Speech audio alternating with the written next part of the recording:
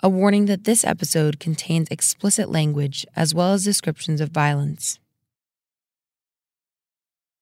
In Port Allen, Louisiana, there's this motel, the Budget 7. It's next to a gas station and right up the road from a place called Super Lucky Louie's Casino. I knew about the motel because it was listed in records about a fatal no-knock warrant. The warrant also led me to Jessica Kluwat. Hi. Hi, nice to meet you. Hi, I'm Sabi. Sorry. Audio producer Sabi Robinson and I traveled to Louisiana last summer, and Jessica offered to drive us to the motel. The hotel's actually like 5 minutes from here, 4 minutes. Yeah, it's close. I got into the back seat. Sabi was up front with her microphone and recording gear. And before long, the motel came into view. From far away, it looks like it could be made out of Legos. The brick is painted in a bright yellowy orange color. Not quite one or the other, and the doors are painted sky blue. Jessica pulled into a parking spot. Oh, so you parked right in front of it. Yeah. Is it number 5? Yes. And then we learned that for almost the last 2 years, coming here had become a kind of ritual for Jessica. She's been back more than a dozen times. I come here sometimes because I still feel his spirit here, especially at the beginning. So a lot of people would say, how could you come over here and it doesn't bother you? Of course it bothers me, but this was our last moments together. So I connected with him more by coming here than actually going to see him where he's buried at.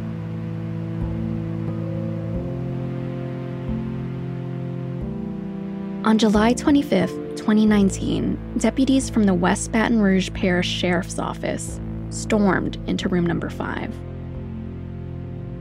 One of them shot and killed Jessica's fiancé. His name was Joseph Richardson. And sometimes I asked the front desk, could I go inside? And just, me and the owner were kind of cool, he knows me. And I would just ask, could I go sit inside and just sit for a few minutes, 5-10 minutes, and he'll let me. And so when I pass, I blow him a kiss or blow my horn, or sometimes I pull up and I just sit in the car right in front of the room and I listen to music and just talk to him as if he was sitting right next to me like you are. Everything she tells us about Joseph and about that night still feels so raw to her. Joseph's driver's license is still tucked into the little storage compartment above her rear view mirror. His photo is facing out, as if he's watching over her. And one thing she wants us to know as we sit there in front of the motel is how quickly it all happened. You have to imagine this event happening in seconds, though, like real fast. It's a blink of an eye almost, But what we didn't know then, as we talked in her car, is that the sequence of events that led up to the raid also happened faster than we could have ever imagined. We would discover, almost down to the minute, the amount of time between when the no-knock warrant was filled out to when Joseph Richardson was shot.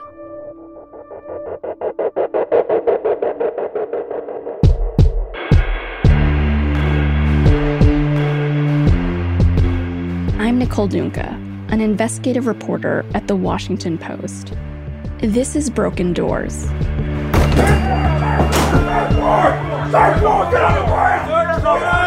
What gets lost sometimes is the due process in that speed. I know they didn't have probable cause. That isn't it. Probable cause don't mean shit in Amer, Mississippi. This is the 4th episode in our series about no-knock warrants, the controversial tactic that allows police to force their way into people's homes without warning.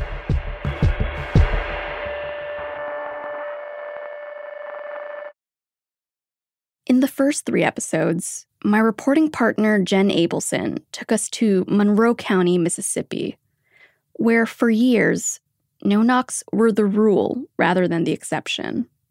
But the fact that raids there were so easy to carry out, that's not unique. We've seen that in different parts of the country, too. As we dig into a couple more cases in the second half of this series, you're going to hear details that we don't usually get about these raids. What we found raises many more questions about how often no-knocks are used and what they're used for. And in this episode, we'll learn about a relatively new way of approving no-knock warrants. And we'll explore whether this method affects just how much scrutiny these high-risk warrants get from judges.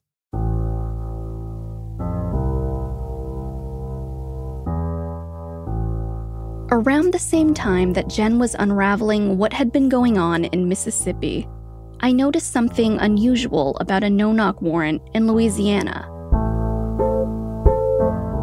It was from the sheriff's office in West Baton Rouge Parish. It was the warrant to search Joseph Richardson's room at the Budget 7 motel. But Joseph's name wasn't even in the warrant. He was only referred to as, quote, a black male. And the affidavit didn't include any reasons for why it needed to be a no-knock. And there was one other thing. One part of the paperwork looked a little different from other warrants I'd seen. Yeah, this is interesting. Yeah, I'm looking at the warrant right now. Jen saw it too. It does look like it's like a computer-type signature, both on both ends. We've examined thousands of warrants in the course of our reporting, and in most cases, the signatures of the officer and the judge were always written by hand. An officer usually has to go to a judge in person to get permission for a no-knock warrant and have the paperwork signed. That could mean walking over to a courthouse or driving to a judge's home. But the two signatures on Joseph's warrant were in a digital-looking font. You know when you electronically sign medical forms or a lease online? That's what they looked like.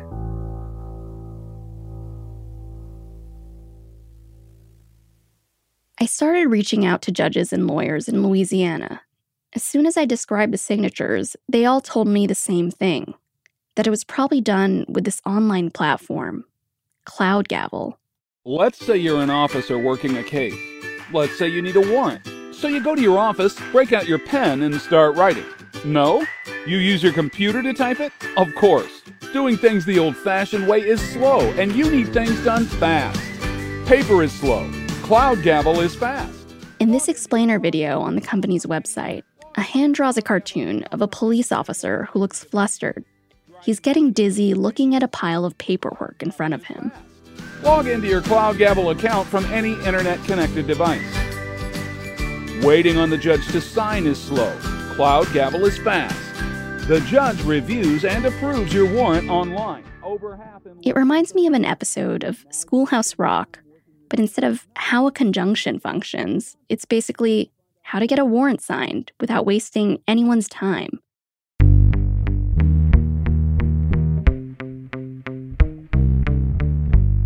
Cloud Gavel is based in Baton Rouge, just east of the Mississippi River from the town where Joseph was killed. It's been around since 2016. Cloud Gavel has become one of the most well-known electronic warrant companies in the country. It's especially big in Louisiana. Law enforcement agencies in New Orleans, Baton Rouge, and West Baton Rouge all use it. And it was how the warrant in Joseph's case was signed. As everyone knows, our law enforcement professionals are very constrained in the rules of how they operate and the laws that control how they operate. Casey Russell is the president and chief customer officer of Cloud Gavel. Whereas the criminals, they've got no laws. They've got no rules. They've got no boundaries whatsoever. And law enforcement is kind of always playing catch up. He's been with the organization from the very start. So I saw as an opportunity of, how could I participate and develop and create systems or solutions that would at least make it a level playing field, but make sure we kind of force law enforcement to operate within the rules, within the laws of civil liberties and all of those things. Some states have to change their laws in order to make it legal to sign warrants electronically. So far, Cloud Gavel is being used in 9 states and about 200 departments. Casey says people like it because it's easy to use. He says that it can take hours if an officer has to drive to a judge, have a conversation, and then drive back. But with Cloud Gavel, he says the approval process can take minutes.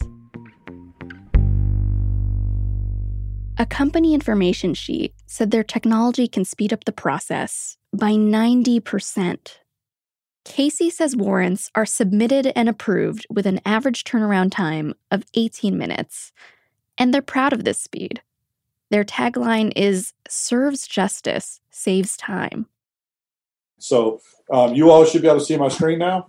Okay, so this is the officer side, basically their dashboard.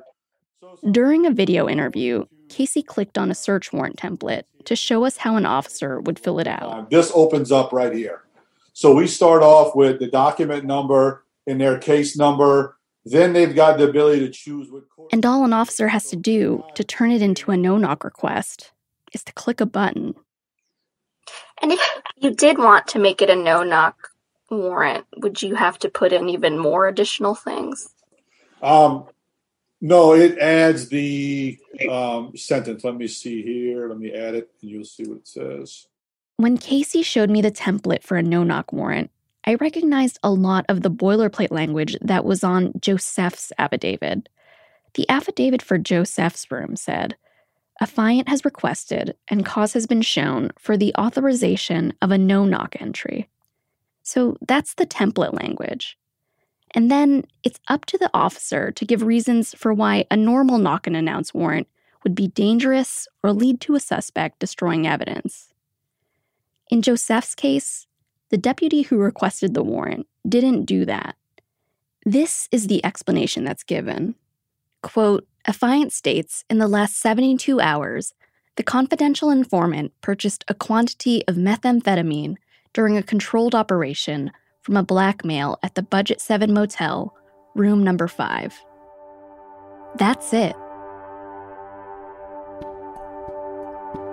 The more I learned about Joseph's case, the more I wondered whether the planning and approval process for the warrant could have played a role in what happened to him. Then, Casey told me about a feature that could help me figure this out. There's a full audit trail from the time the warrant is started for the entire life of this warrant. So anytime it was created, it was printed, it was viewed, anything that ever happens with the warrant, the system tells you who did it, what they did, when they did it. That caught my attention. That meant there were timestamps of when an officer sent the affidavit and when a judge approved it. So, as the series has shown, it's already pretty easy to get a no-knock. And I wondered if approving warrants electronically, which was supposed to speed up the process, was making it even easier to get these warrants. It would take me a while to get the timestamps. I also had a lot of audio recordings and documents to go through to compare the accounts of what happened the night of the raid. And I wanted to learn more about Joseph. His friends called him Joe. He was 38 years old when he was killed and had 3 children. Joseph was one of 8 tight-knit siblings. When I traveled to Louisiana, I met some of his family at his sister's house. Hi! Say hi. I'm Nicole. Oh, you guys have a Joseph Matters t-shirts. A few were wearing t-shirts with a photo of Joseph's face on them. He had a big smile and deep dimples. They all wanted the chance to tell a story about him. He used to get into everything. He used to make us laugh. He never met anyone that he couldn't make a friend with. He loved playing pranks on you, jokes and stuff. Those are his sisters, Dorian Jones and Desiree Richardson. We spent the most time with Jessica Cluot, his fiancee. She met with us a couple of times while we were in Port Allen. After she took us to the motel, we also went to a levee near the Mississippi River. It's where they used to take walks. I just started falling in love with everything he did. It began to be his laugh, his smile. When I asked how he had proposed, she told me that it wasn't anything formal. He just said it one day, that they were going to get married. And it's what Jessica wanted too. This was at the end of 2017. They started getting to know each other about 3 years earlier, while Joseph was serving time for a drug conviction. Jessica had been speaking to a friend of hers who was also incarcerated, and that friend passed the phone to Joseph. She had known who he was and didn't think anything of it, but she began seeing Joseph in a different light. He wasn't my type of guy, I would say, but he kept on insisting, and he kept on, and he kept on. He was like, "You're going to be for me." There was no doubt they had a connection and started talking almost every day about their families and about life. When he was released, they started dating. I never forget the first night I stayed with him. We went walking, and I had some white shoes on, and they were dirty, and we stayed at his aunt's house, and I was still sleeping that morning, and he was up early. I think it was like 6, 7. And I'm saying to myself, what are you up so early for? And I leaned up to see what he was doing. He was sitting at the foot of the bed, and he had a toothbrush and a towel, and he was wiping my shoes for me and getting all the mud off. And I was like, how sweet is this? I never had a man do nothing like that before. And then he cooked some breakfast for not only me, he made breakfast for everybody there. And it ended up being like that every day. Every day it was like that. They had their challenges too. They were once arrested together in 2017 and charged with possession with intent to distribute marijuana. Joseph pleaded guilty in that case, and the charges against Jessica were dropped. And Joseph's other convictions included battery and resisting an officer. Jessica also told me they got pulled over a lot. She's white, and wondered sometimes if he was targeted because he was black. But she always felt like they could get through things together, and she wanted to build a life with him. In July of 2019, they were looking for an apartment to live in when they booked the room at the Budget 7 motel in Port Allen. Joseph's teenage daughters had been staying with them at the motel. They would watch television and eat takeout together. The girls had left the day before the raid to stay with their mom.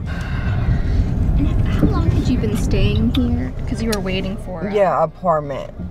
And actually, I spoke with somebody. We were supposed to meet with them the day of his murder. We were supposed to meet with her, but we never got to. I'm going to take you through what Jessica remembers about the night of the raid. In the early evening of July 25th, she was sitting on the bed after taking a shower. She said Joseph was walking around the room in Nike shorts. He was also wearing a black Nike shirt, according to the autopsy report. I was on my phone watching YouTube.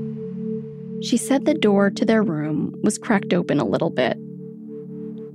And all of a sudden, from where she was lying down, she saw the door fly open. Boom, and then I heard, "West Baton Rouge Sheriff's Office, put your hands up."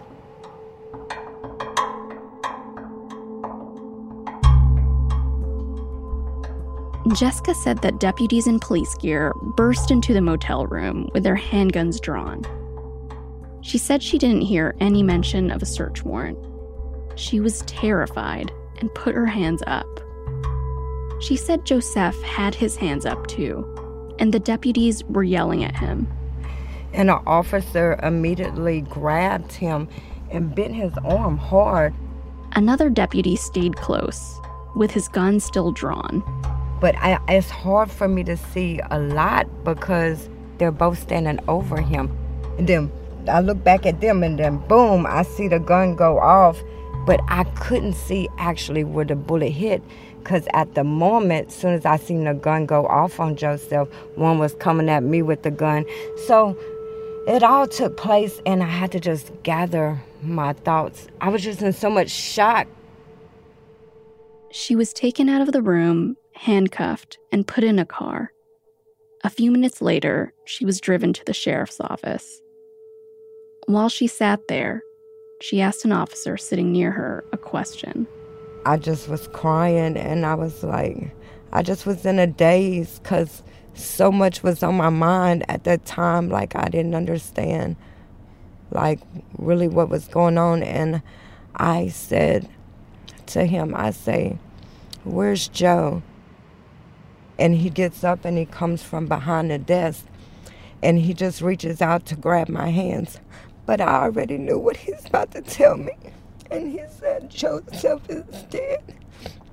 And I just told him, I said, "No way. This can't be true." I knew that they shot him, but for him to tell me he's no longer here, I didn't understand. You know, I was just talking to him. We were just together. And not only that, I was sad and hurt, I was just so angry. I never pictured somebody who's supposed to protect and serve us take our life. You're, Brett Cavalier. Brett Cavalier? Yes, sir. Okay. We're present at the West Baton Rouge Parish Sheriff's Office. The time is 10:51 p.m. The date is July 25th, 2019. Present is myself, Investigator Bill Cox from Louisiana State Police. After the raid, an investigator from the Louisiana State Police interviewed many of the people involved with the case. This is standard practice in any fatal police shooting. Most of the interviews were done either that night or in the days following the raid. I requested the recordings to compare them to what Jessica had described to us, and to learn more about why the deputies felt the raid was necessary. Because again, the explanation in the affidavit was so brief. It only mentioned that a confidential informant bought meth from a black male in room number 5 at the motel. We're here to discuss an officer-involved shooting that occurred earlier this evening. Brett, why don't you tell me what you did today that led up to this shooting? Leading into it, we've had knowledge that a male was selling narcotics out of the Budget 7, room number 5. This is a state investigator interviewing Deputy Brett Cavalier. He's the one who requested the no-knock warrant. When Joseph was killed, Deputy Cavalier had been with the West Baton Rouge Sheriff's Office since 2014.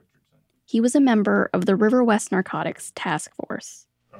So yeah, we did confirm that it was Joseph Richardson, which is somebody who I have arrested in the past for narcotics violations. Joseph's past came up a lot in the interviews with deputies.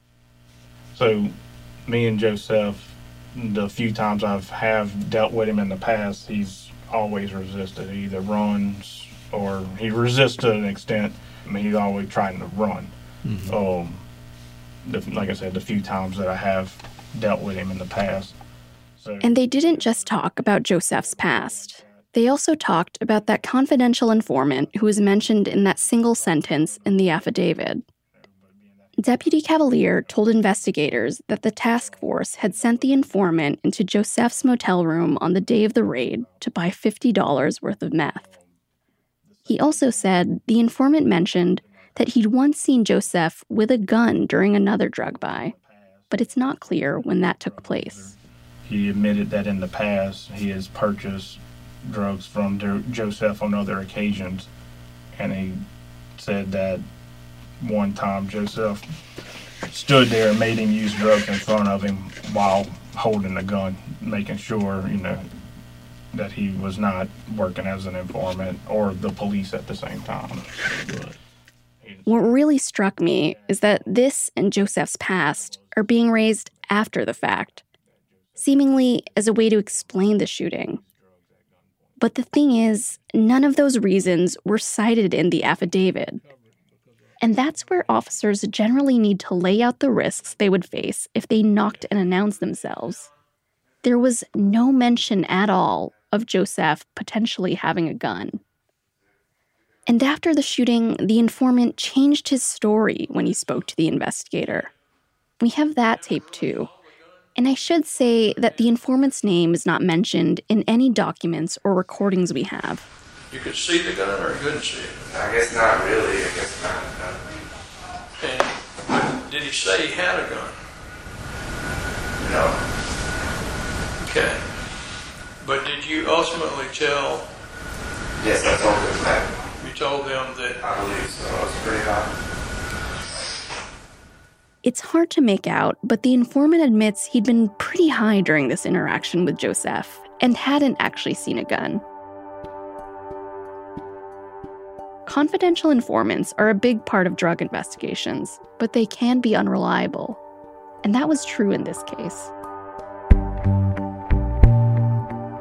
When it came to the raid, Deputy Cavalier said that as he and the other deputies entered the motel room, he called out that they had a search warrant.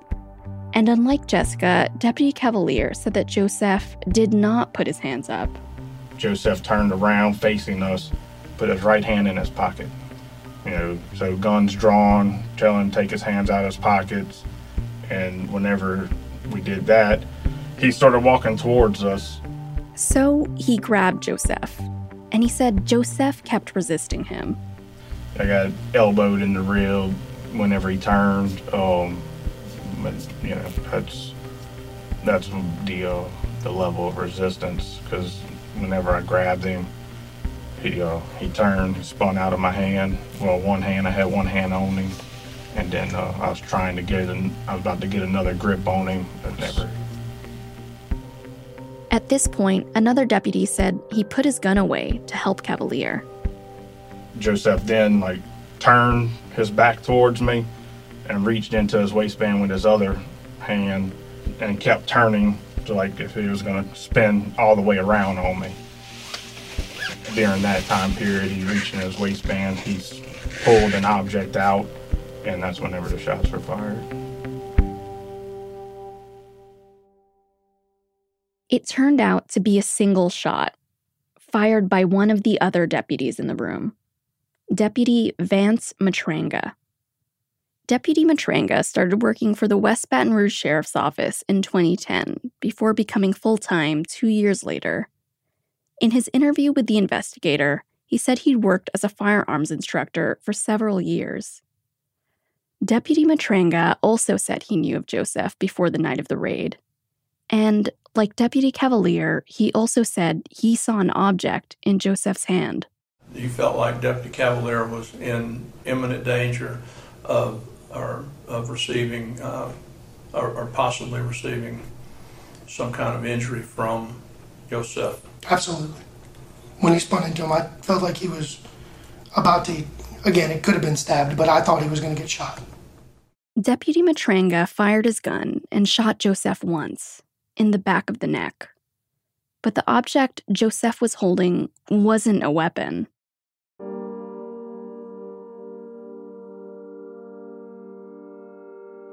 It was a plastic bag, according to an attorney general's report on the shooting. The bag was filled with smaller plastic bags containing drugs: 4.4 grams of cocaine, 8.9 grams of marijuana, and 9.1 grams of meth. Police also found scales and a few prescription pills.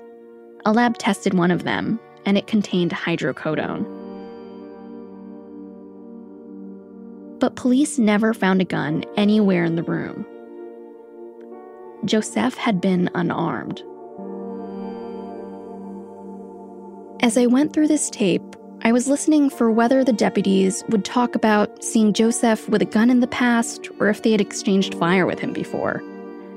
From the records I have, there's no mention of anything like that. When we spoke with Jessica, she told us that she couldn't talk to us about what police found in the room because she was arrested and charged that night with possession with intent to distribute several drugs. But she wanted us to know that she had never, in all their time together, seen Joseph with a gun. He never had a gun. Never have I witnessed in my time. I can't speak before my time, but I mean, I can speak during my time. I've never seen him carry no gun. And again, there was no mention of a gun in the affidavit asking for a warrant. There was only so much I could learn from these police recordings, so I wanted to talk to as many people involved with that night as possible. I reached out to the judge, Deputy Cavalier, and Deputy Matranga, but it seemed like none of them wanted to talk to me. Then, one day my phone rang. Hi, is this Nicole? Hi, yes, this is Nicole.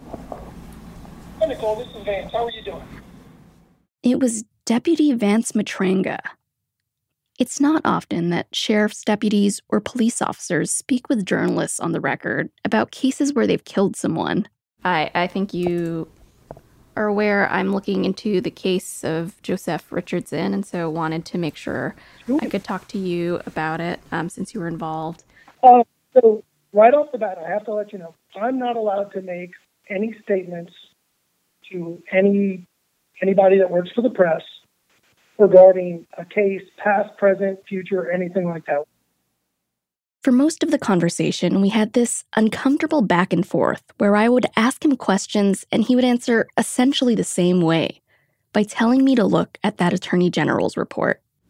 So I can say this, the report from the state police specifically is probably the most accurate report that you could get, and there's not really much else that I could tell you.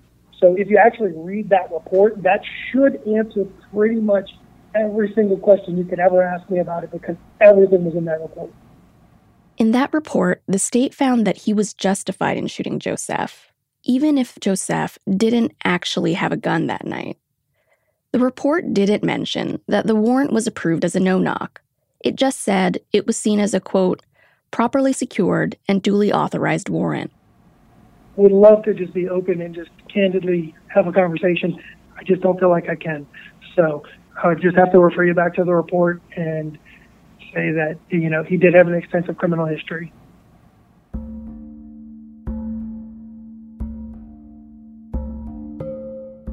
The report said Joseph had at least 31 arrests and 9 convictions. I managed to get a lot of the records for these cases. In 2005, he was accused of hitting his partner at the time. When police responded, he tried to get away and struck a police officer several times as he tried to jump a fence. He pleaded guilty to battery, resisting an officer, and battery of an officer. He had multiple drug charges. When he was killed, he was on parole for his last convictions from that case with Jessica and for obstruction of justice in 2017.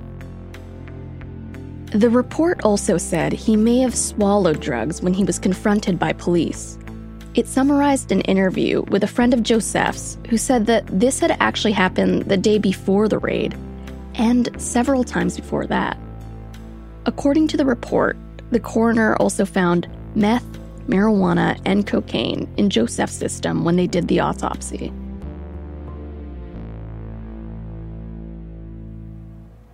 And so I did wonder, you know, how often are you executing these kinds of warrants, like search warrants, either no-knock search warrants or knock and announce or just other kinds of warrants? I mean, is that a weekly thing, a daily thing, a monthly thing? That's something that I feel like I did not get from the report, just because it was very focused on the incident. That's not something I could really speak on specifically. The report also left me with some questions about the deputies and their work. There was the changing story of the confidential informant, and then a note about Deputy Matranga's gun on the night of the raid. The report said it was modified to add an accessory called a ghost connector. It makes it easier to pull the trigger, and the gun he used to shoot Joseph was his personal firearm, not one issued by the sheriff's office. Some firearms experts I spoke with said that an officer modifying a gun could be concerning, since it may increase the potential for excessive use of force. A lawsuit filed by Joseph's children claims that the gun modification, quote, recklessly and willfully endangered the lives of anyone Deputy Matranga encountered while executing this warrant. They also claimed that Deputy Matranga was never disciplined for this. And my other question, I know that your gun had been modified. Is that something that you still have on your gun right now?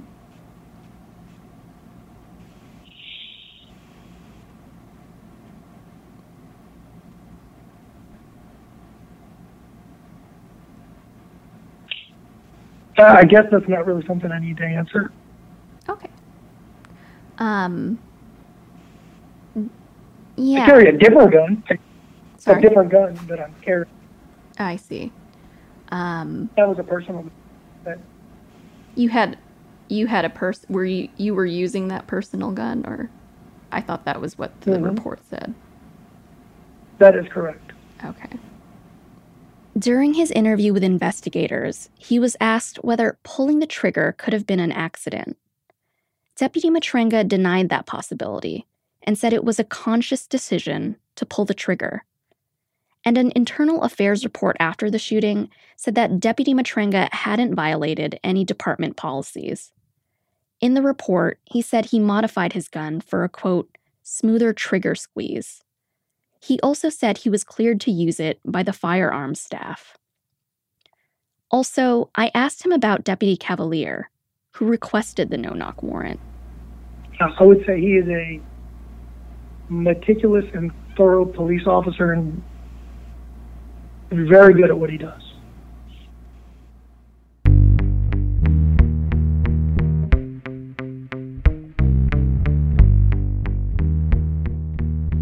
So the affidavit requesting the warrant didn't contain any of the information that deputies gave about Joseph's past or why they thought he had a gun that night.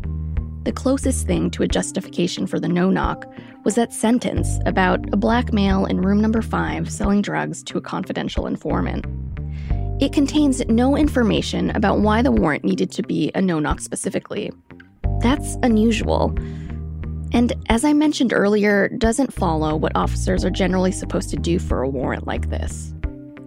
I talked to some constitutional law experts, and they say that not citing why a no-knock is necessary would technically violate the Fourth Amendment, because it doesn't follow Supreme Court rulings that deal with when police can force their way into homes. The reasoning is supposed to be stated in the affidavit. And most of the no-knocks we've reviewed had at least some kind of short explanation. The possibility of danger, or that a suspect was seen with a gun. And remember too, Joseph's warrant didn't even name him. The rest of the affidavit offers no other details on Joseph or who else might be in the room with him, that it was possible his fiancee might be there or his kids.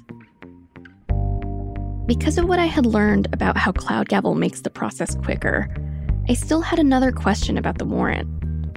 How long did it take to get approved? For weeks, I made it my mission to get my hands on the timestamps. They would show exactly what time the warrant was submitted and approved. When I was in West Baton Rouge Parish, I visited the clerk of the court, Mark Graffio, to see if he had it. He's the person in charge of all the paperwork for the parish court. And he told me that he didn't have that information. In fact, he didn't even know that they were using Cloud Gavel. His office relied on the police officers to print out the search warrants and file them with the court. And then I went directly to Judge Tanya Lurie. She's the judge who approved the warrant. I left her a letter and rang her doorbell, but her office wouldn't give me any information, and she didn't respond to my requests for an interview. But about a month after I left Baton Rouge, the sheriff's office eventually sent me an email with a screenshot from the Cloud Gavel software. And there it was. After the break, what that screenshot revealed and the questions it raises.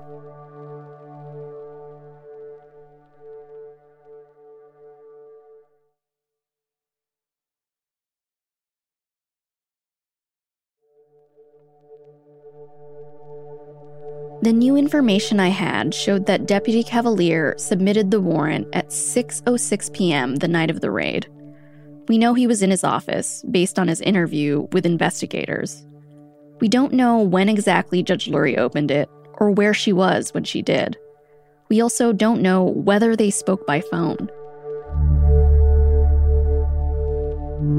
What we do know, based on the screenshot from the sheriff's office, is that at 6:17 p.m., Judge Lurie approved the warrant. That's 11 minutes from when Deputy Cavalier sent the warrant to when Judge Lurie signed off on it.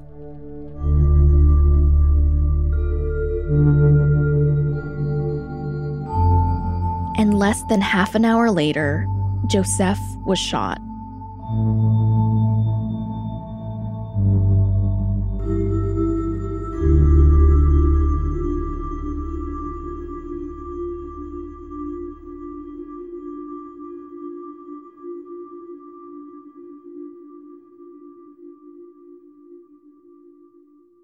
Well, look, I think it's always a tragedy when someone gets killed, regardless of what side it's on. No one ever wants to hear that.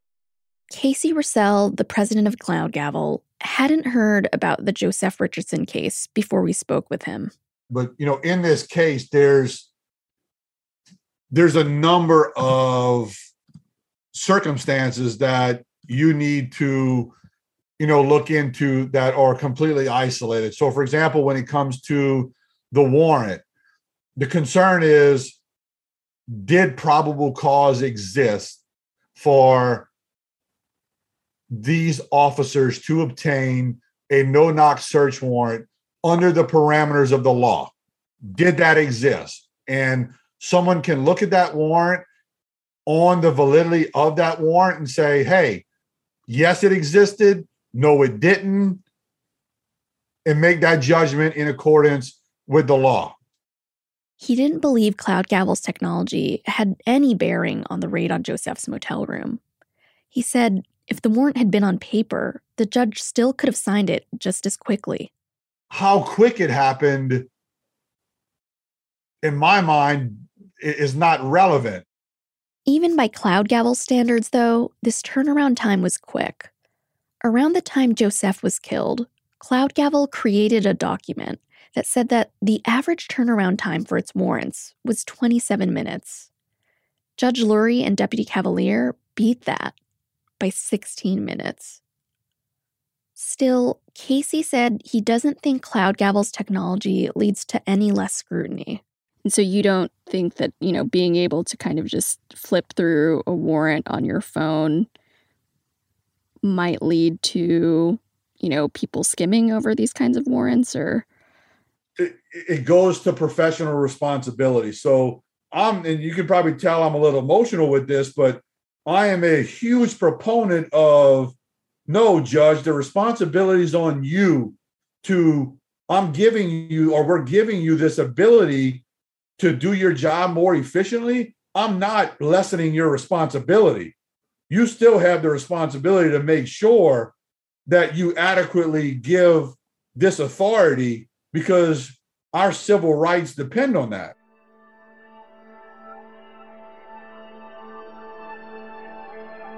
Now, we can have a debate on whether we think the laws need to be changed, and that's a separate debate. But from our product standpoint, whether an officer or a warrant is morally justified, that's not our decision to make.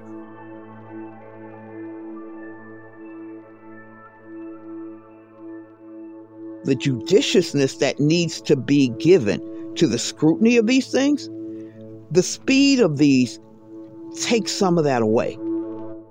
Reverend Alexis Anderson is a founding member of a criminal justice coalition in Baton Rouge.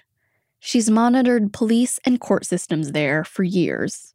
I think it is a bridge too far to believe that every single warrant is getting scrutinized. And that is not to say that I think that judges across the board don't study things, But I do know what I have seen is they come fast and furious, and the average amount of time that is used to evaluate these is in seconds, not hours. So while the technology certainly speeds up the process, what gets lost sometimes is the due process in that speed. Because we're assuming, quite frankly, that great thought is given to these warrants. And sometimes that's not true. These things come day and night.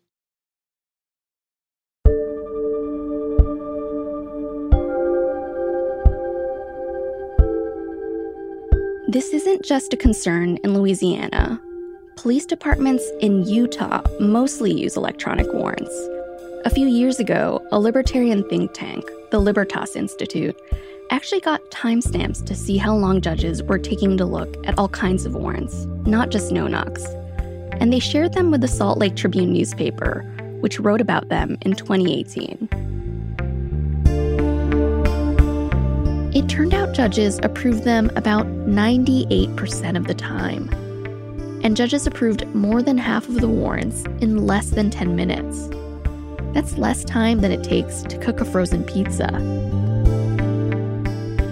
During our investigation, we found that judges rarely vet the confidential sources mentioned in the affidavits, and there's no requirement for them to do that. The judge in this case, Judge Tanya Lurie, was pretty new to the bench when Joseph was killed. She'd been elected to her position in the 18th Judicial District the year before and had been a prosecutor and a public defender. In fact, she'd even been Joseph's public defender in the case where Joseph and his fiancee Jessica had been charged. Now, Judge Lurie presides over a lot of the criminal cases in the West Baton Rouge Parish Court.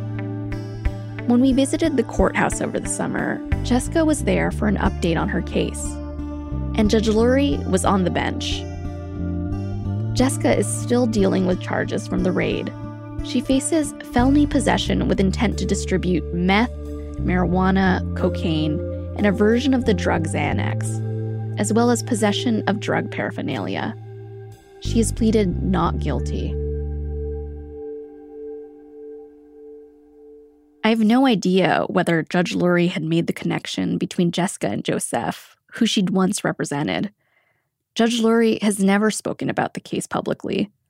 But one of Joseph's nephews, Raynard Douglas III, told us that the judge had once spoken to him about it at a basketball game. The judge actually came and sat next to me. I don't think she knew she was sitting next to me until she actually looked up. But, and someone was asking about the case because the case was still fresh and asking how the family was. And I was explaining to them the different things the family was going through. And she actually turned and she was like, you know, I wish I wouldn't. Had I known, it was something like, had I known that would have happened, I wouldn't have signed that warrant. In so many words, I can't quote her exact words, but in so many words, it was, she wished she had signed that warrant, that type.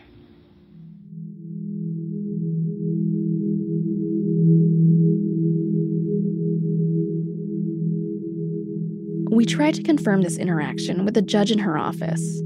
Nobody got back to me.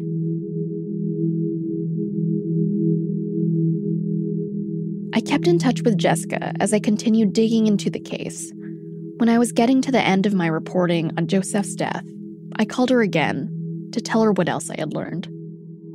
Despite of whatever reason, Joseph did not deserve to die that day. And that is why I fight.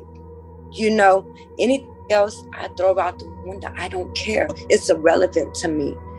My boyfriend did not deserve to die today, especially in a brutal way like that. And that's why I fight for him. You know, there's nothing you can say that would make me feel any different. You didn't have a right to kill him. He did not have a gun. He was turned away from you. He was defenseless. And you killed him.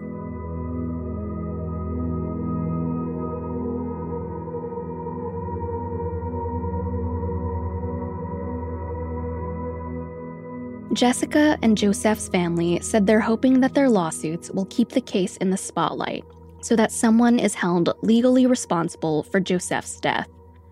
In 2019, Joseph's children filed a federal civil suit against the sheriff's office, accusing them of wrongful death and excessive force. Their lawsuit says that the deputies showed willful, reckless, and callous disregard to Joseph's life, and that they conspired and colluded to present a false narrative to justify the shooting. Jessica filed a separate suit the following year. I think no-knock warrants are dangerous. If you bust down the door without announcing yourself, you don't know what's going on in that person's head. It could be the police coming after me, or it could be a rival coming in, or somebody know that I'm holding, coming to rob or hurt me or the folks that are with me. And so your initial reaction is going to be to defend yourself. And so I think it puts police officers in a bad position. This is Ron Haley, the lawyer representing Joseph's children. Police bust up in the house, tear it up, and only come out with an amount of contraband that will amount to a possession charge, right? And now this person's house is torn up. They're financially in ruins. Not to minimize illegal behavior, but the juice is not worth the squeeze many a times when you're executing these no-knock warrants.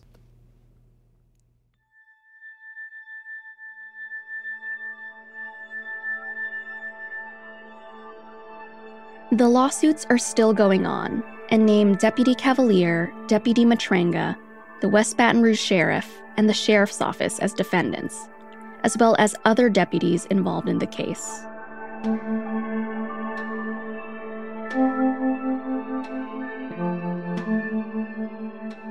In a court filing, a lawyer representing the sheriff and Deputy Matrenga denied allegations from the family's initial lawsuit. They haven't responded to newer claims about Deputy Matrenga's use of his modified gun.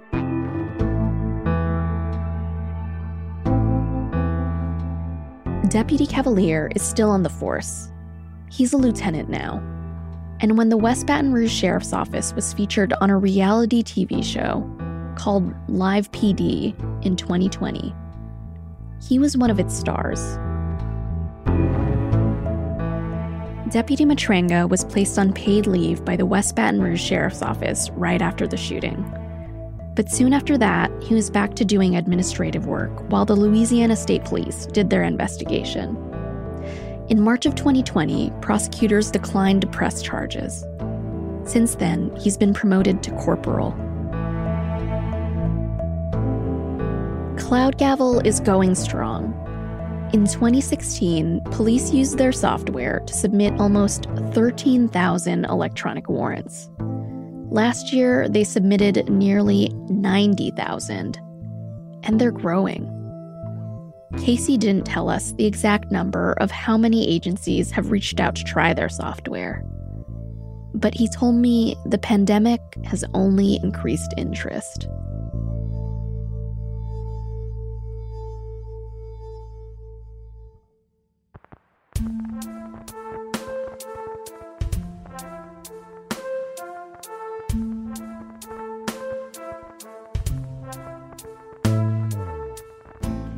Next week on Broken Doors, we head to a different American city and dig into a fatal no-knock search that targeted multiple homes in one night.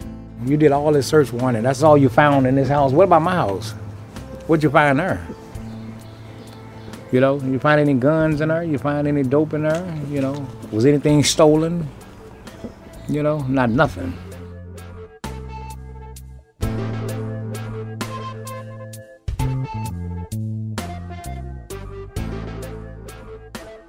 I'm Nicole Dunca. My co-host is Jen Abelson. This episode was produced by Sabby Robinson. Our editors are Renita Jablonski and David Fallis. Additional editing by Theo Balcom and Sarah Childress. Copy editing by Laura Mikulski. Courtney Kahn is our projects editor. The show is also produced by Rena Flores and Lena Mohammed. Original music, sound design, mixing, and theme by Ted Muldoon. Logo design by Caddy Huertas.